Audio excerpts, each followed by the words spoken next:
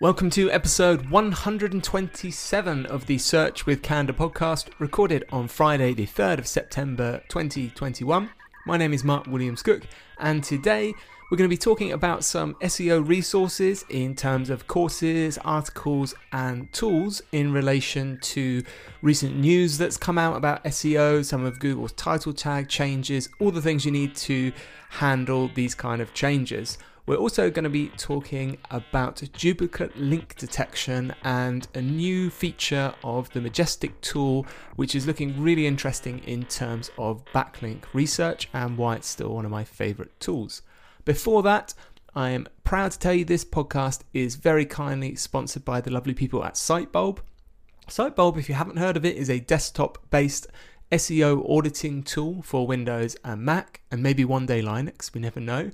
If you haven't heard of it, it's a tool we've used in our agency for years now. It's absolutely fantastic. It does kind of like what your traditional SEO crawlers do, but it gives you all of the issues it thinks it's found, it categorizes them, it prioritizes them for you.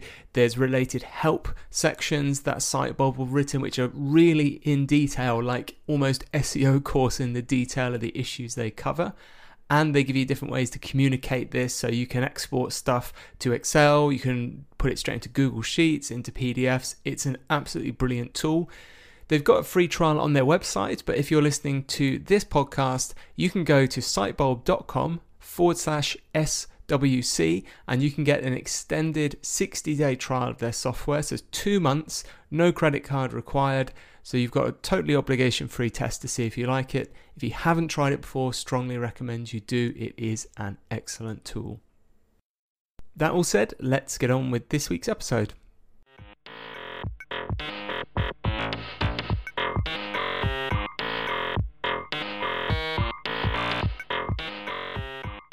I promised tools and resources, and that's what we're going to jump straight into.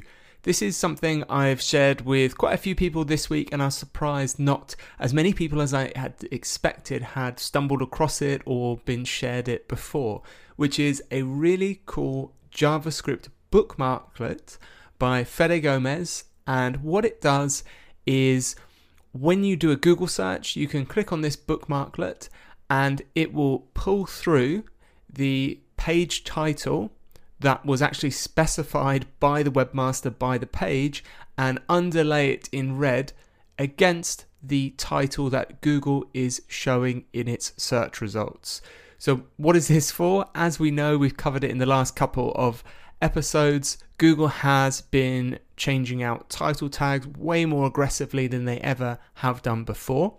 And what this tool allows you to do is on any search term, instantly compare the webmaster editor, the writer's specified title versus the one Google is showing. So it's a really quick way to firstly see if Google has changed anything, but it's also really nice to start building up an idea of how Google is changing these titles. So when I shared this, I immediately got feedback from people that has been discussed in the SEO community, but these people just immediately picked up, which was, oh, I noticed that Google's putting the brand name a lot in the title.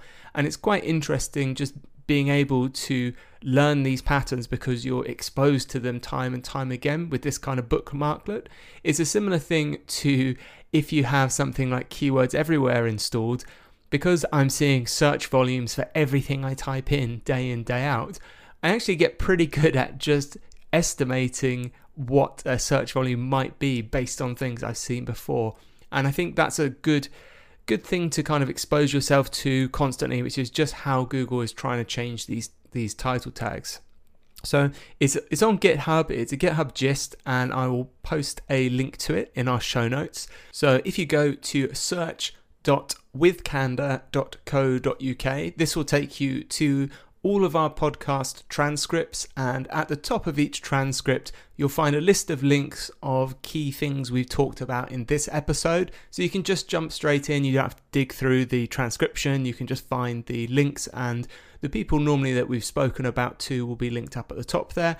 Of course, if you do prefer reading it, we do go to the time and effort of putting transcriptions of every single episode. There's normally a few days lag between when the podcast goes live on a Monday and when the transcription's live, which is usually later in the week. But if you do prefer reading them, they will be there and live.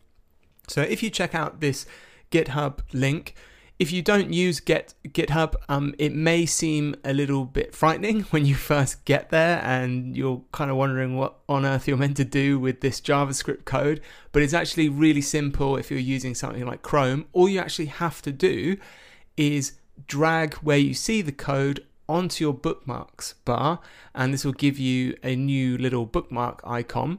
Then you can go to Google, do your search, and all you have to do is click on that bookmarklet. It will execute that JavaScript and do everything for you. So it's actually really simple.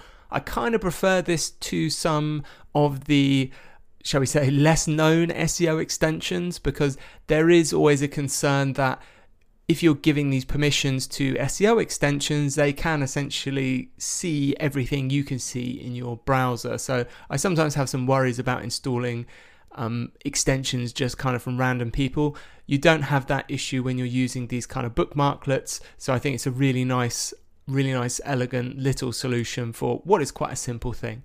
So as I say, the link will be there in the show notes at search.withcandour.co.uk. The next thing I want to present to you as a resource is actually a course, and it's a free course, which is the best kind of course in my opinion, and it's a brilliant course on local search by Claire Carlisle. So anyone in the SEO community probably will have heard of Claire before. She has built herself quite a reputation for being an expert in local search, and she has just released a new course on Bright Local Academy called How to Master Local Keyword Research. So I'll just read you the excerpt about the course so you can see if it's for you. And it says, this highly practical course has been created in collaboration with local search expert Claire Carlisle. Newcomers to local keyword research can use this course as a step-by-step guide, while industry veterans will find a wealth of new techniques and tools to take their skills to the next level. So this course does, this isn't just for brand new people. If you have been working in local search for a while, this could well be worth you looking at as well. So there's 9 sections to this course, which roughly cover how to write a seed keyword list, how to expand that keyword list using free tools, how to create a comprehensive keyword profile, and then bucket your keywords and prioritize them. This is what Claire has to say about the course. I've always found keyword research to be a fascinating process of discovery, and I love the opportunity to take a deep dive into the art and science of putting together a keyword list for local business. By the end of this course, you'll have assembled a solid list of keywords, you'll have mapped those keywords against user intent and the marketing funnel, you have prioritized your list, and you'll be ready to go about optimizing your existing content and putting together new content to plug your content gaps. As you can probably imagine, the link to this course will be in our show notes, search.withcandour.co.uk. And if you haven't already, if you're on Twitter, I highly recommend you connect with Claire, who's at Claire Carlisle. Again, linked in the show notes. She's a really good, helpful person to be in contact with if you are working on local campaigns. The last resource I want to offer you is kind of in response to an article that I found on Search Engine Roundtable, which was entitled Google Pre-Rendering with Googlebot, You Don't Need All Your Site's Functionality to Work. And this was based on a question from Twitter that Martin Split answered. And there was 2 questions actually. The first one was, when pre-rendering for Googlebot, does all site functionality need to work as it would for a user? Does add to cart need to actually add to cart? Does the mobile menu need to open when clicked on? And Martin's answer to this, as you'd expect, is not for Google search. And of course, completely agree with that, understand it, as I'm sure you do. We don't need Googlebot being able to add things to the cart. The second question was testing, and the content is in the DOM but does not quote unquote work. When you go to open the hamburger menu, for instance, on the pre-rendered version, some things like quote unquote read more and drop downs do not work. Will this be an issue for indexing and or ranking? And Martin Splitt has just answered no. Now, I'm sure, of course, that's correct. There are not going to be any issues with indexing pages if they have internal links to them. They're going to be discovered, and there's not going to be any issues stopping them ranking. From working with many developers over many years, I foresee that this tweet is probably going to be not taken out of context, but maybe the nuance ignored in some internal development decisions. So as we know, and I don't think any SEO would disagree with this, things like internal links are super important to letting search engines, users understand what following pages are about. So, really happy when we can use internal anchor text, that's great, and cross-link between articles outside of main menu structures, things like this.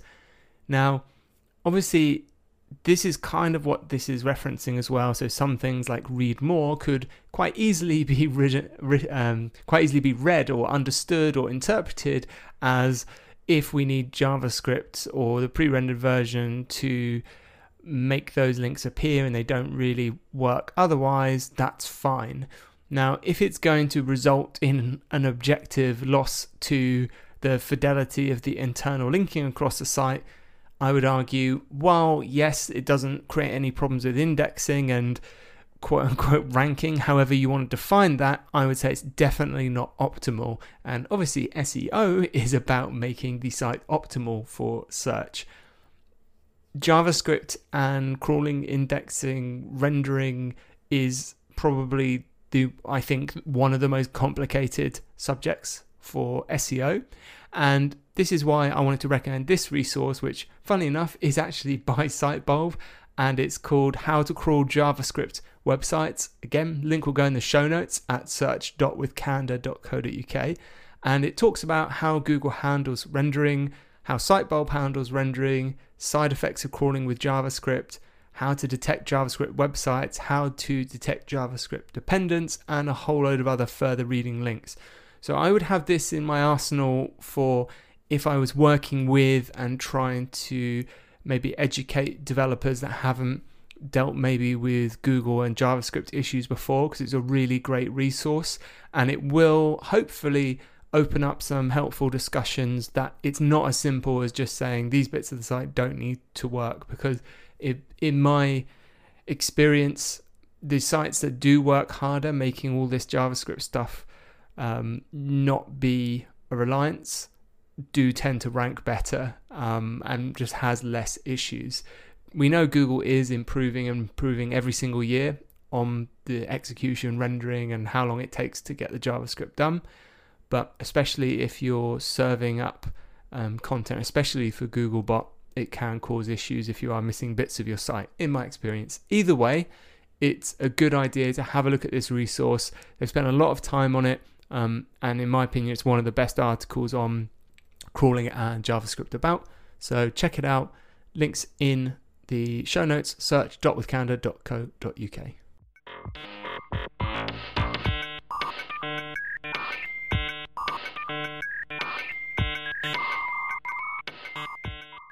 We're at the midpoint in the show, so I want to give you an update from our podcast sponsor, Wix.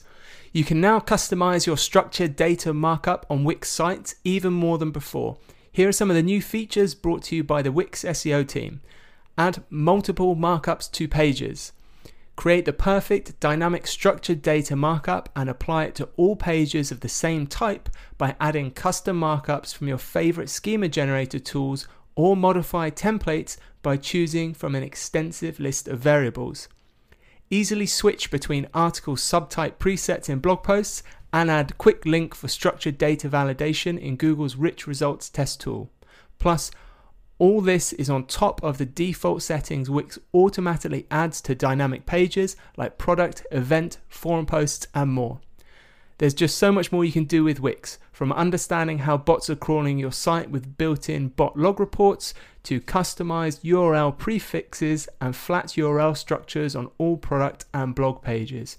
You can also get instant indexing of your homepage on Google, while a direct partnership with Google My Business lets you manage new and existing business listings right from the Wix dashboard. Visit wix.com/SEO to learn more.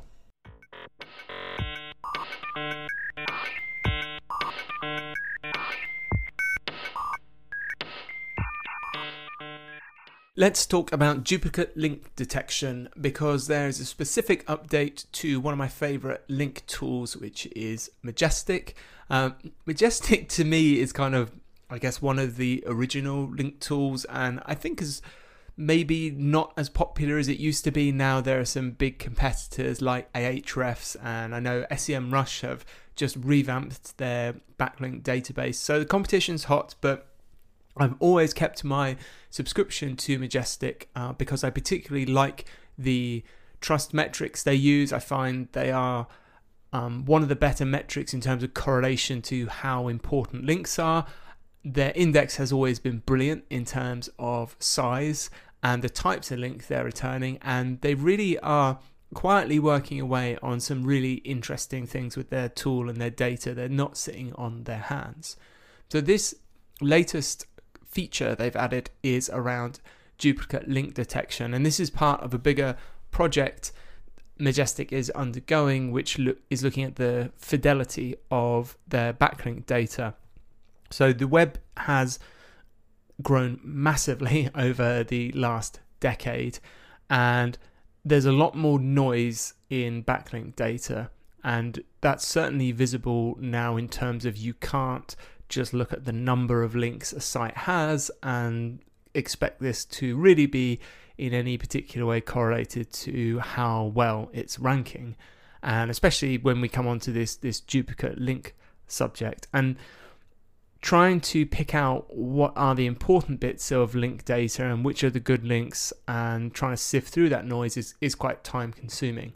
So I'm just going to read you a little bit of the announcement to make sense of what this new feature is and why it's important, which starts on what is duplicate link detection. So this is from the Majestic blog, again, which we'll link to in our show notes.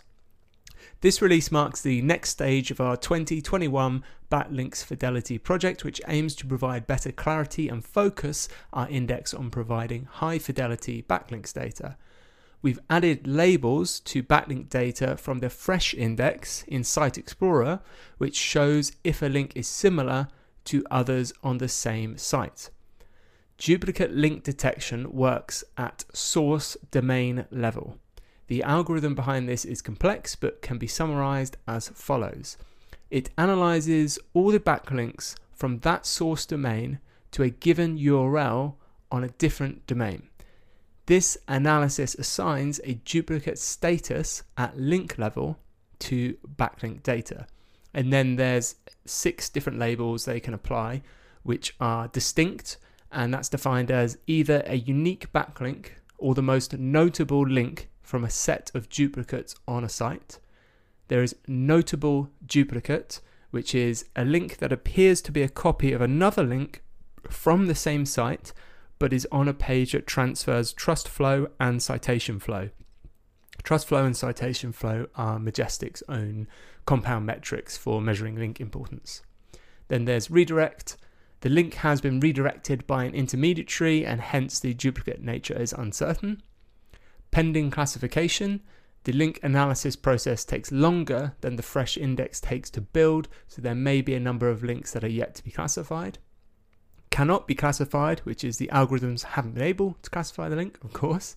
And non-notable duplicate, which is this link appears to be the same as a higher ranked link on the same site in a different location. It carries insufficient link equity to be considered notable. And then they go on to say, we've spent time tuning duplicate analysis and now feel the results are ready to share with you. The link analysis appears to spot distinct and notable links effectively over various sizes of website. The link level analysis is so sharp it can identify the difference between a distinct link and a notable duplicate link on the same web page. The complete breakdown of how many external inbound links have been placed in each category can be found in the backlinks breakdown section of Site Explorer summary for any domain URL or subdomain search. And I just want to read you this last bit on their blog, which is entitled Better Than Site-Wide, because this really gets into or gives you an overview of how they've got into the long grass about this subject and why it's maybe not as simple as it appears on the surface. And they say, one of the most familiar forms of duplicate links in SEO are site-wide external links. Many SEOs will recognize and understand the term site-wide link without a second thought. However, like so many challenges in link analysis, the nature of a site-wide link becomes complex when subjected to scrutiny. The typical definition of a site-wide link is one that appears all over a website, normally in the navigation elements of web pages, sidebar, header, or footer. Some may go further and suggest that a site-wide link appears on all pages of a website. Let's think about that a little bit.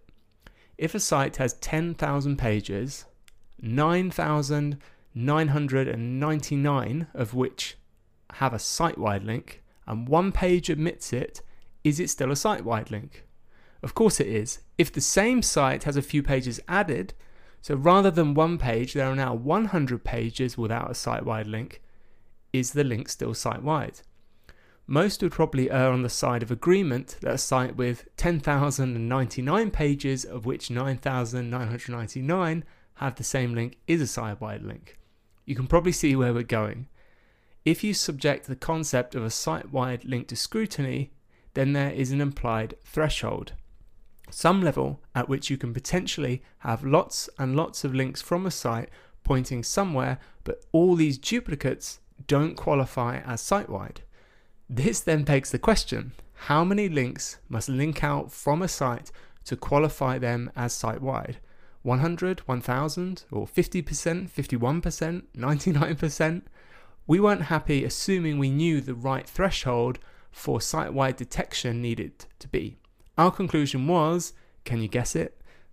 It depends. We believe duplicate link detection leapfrogs site-wide analysis. Regardless of whether a duplicate link is detected on 20 pages or 200 pages, we feel it is worth flagging as such. And I think it's a really important thing they've brought up here, and applying this to their kind of link indexes is a really quick way at actually reviewing the distinct important links that your sites, that competitor sites have. They've also got a little section at the end which is things to be aware of. The blog post goes into detail about how you can find and export this data, which I won't go through. Obviously, if you're using the tool, that's where you want to read. So things to be aware of.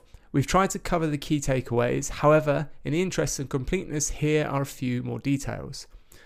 We plan to add filtering options to the backlink and link context reports for duplicate link types in due course. Number 2, initially, the duplicate classification will only be available via the interface and new style full export. Number 3, we are not planning to offer the link duplication analysis in the API in the near future. Number 4, noise reduction will be a link level operation. Referring domain counts and flow metric scores are highly unlikely to be impacted as a direct result. Number 5, eventually reducing the number of data rows in our index provides the opportunity for us to store more data. We want to then use that to expand the window of the fresh index beyond the current 4-month window. Doing huge volumes of calculations is hard. Duplicate link analysis is performed by algorithms with little or no human involvement. We're delighted with the results of this project, but please do ensure you perform your own checks prior to placing reliance on heuristically generated data. So that duplicate link analysis is available in Majestic Site Explorer as of now. So if you've got the tool, you haven't looked at it, go do that, you can find it.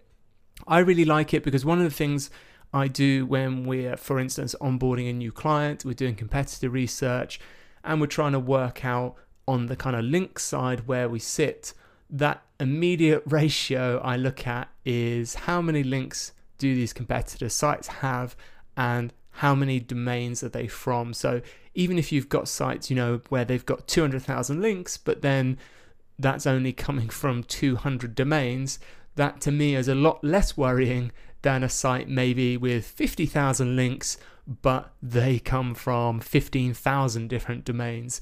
So that's something that SEOs hopefully already look at in terms of trying to work out how competitive an area is and what kind of output you're going to need, what kind of coverage, what kind of links you're going to need to bring yourself on an equal footing. And I think this tool is going to give a competitive advantage to people trying to do that. So do check it out. If you haven't used Majestic before, I definitely recommend it as a tool to add to your tool set. As I said, whether you're using something like SEMrush or Systrix we've talked about before, or Ahrefs, Majestic to me does sit on an equal footing, and in some places stronger than these other tools.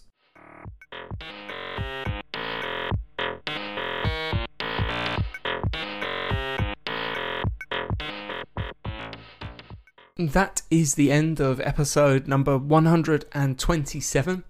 I was actually thinking this week, every time I record a new episode, I have to put in which season we're on, and we're still kind of on season 1, even though we're on episode 127. I never really planned for seasons.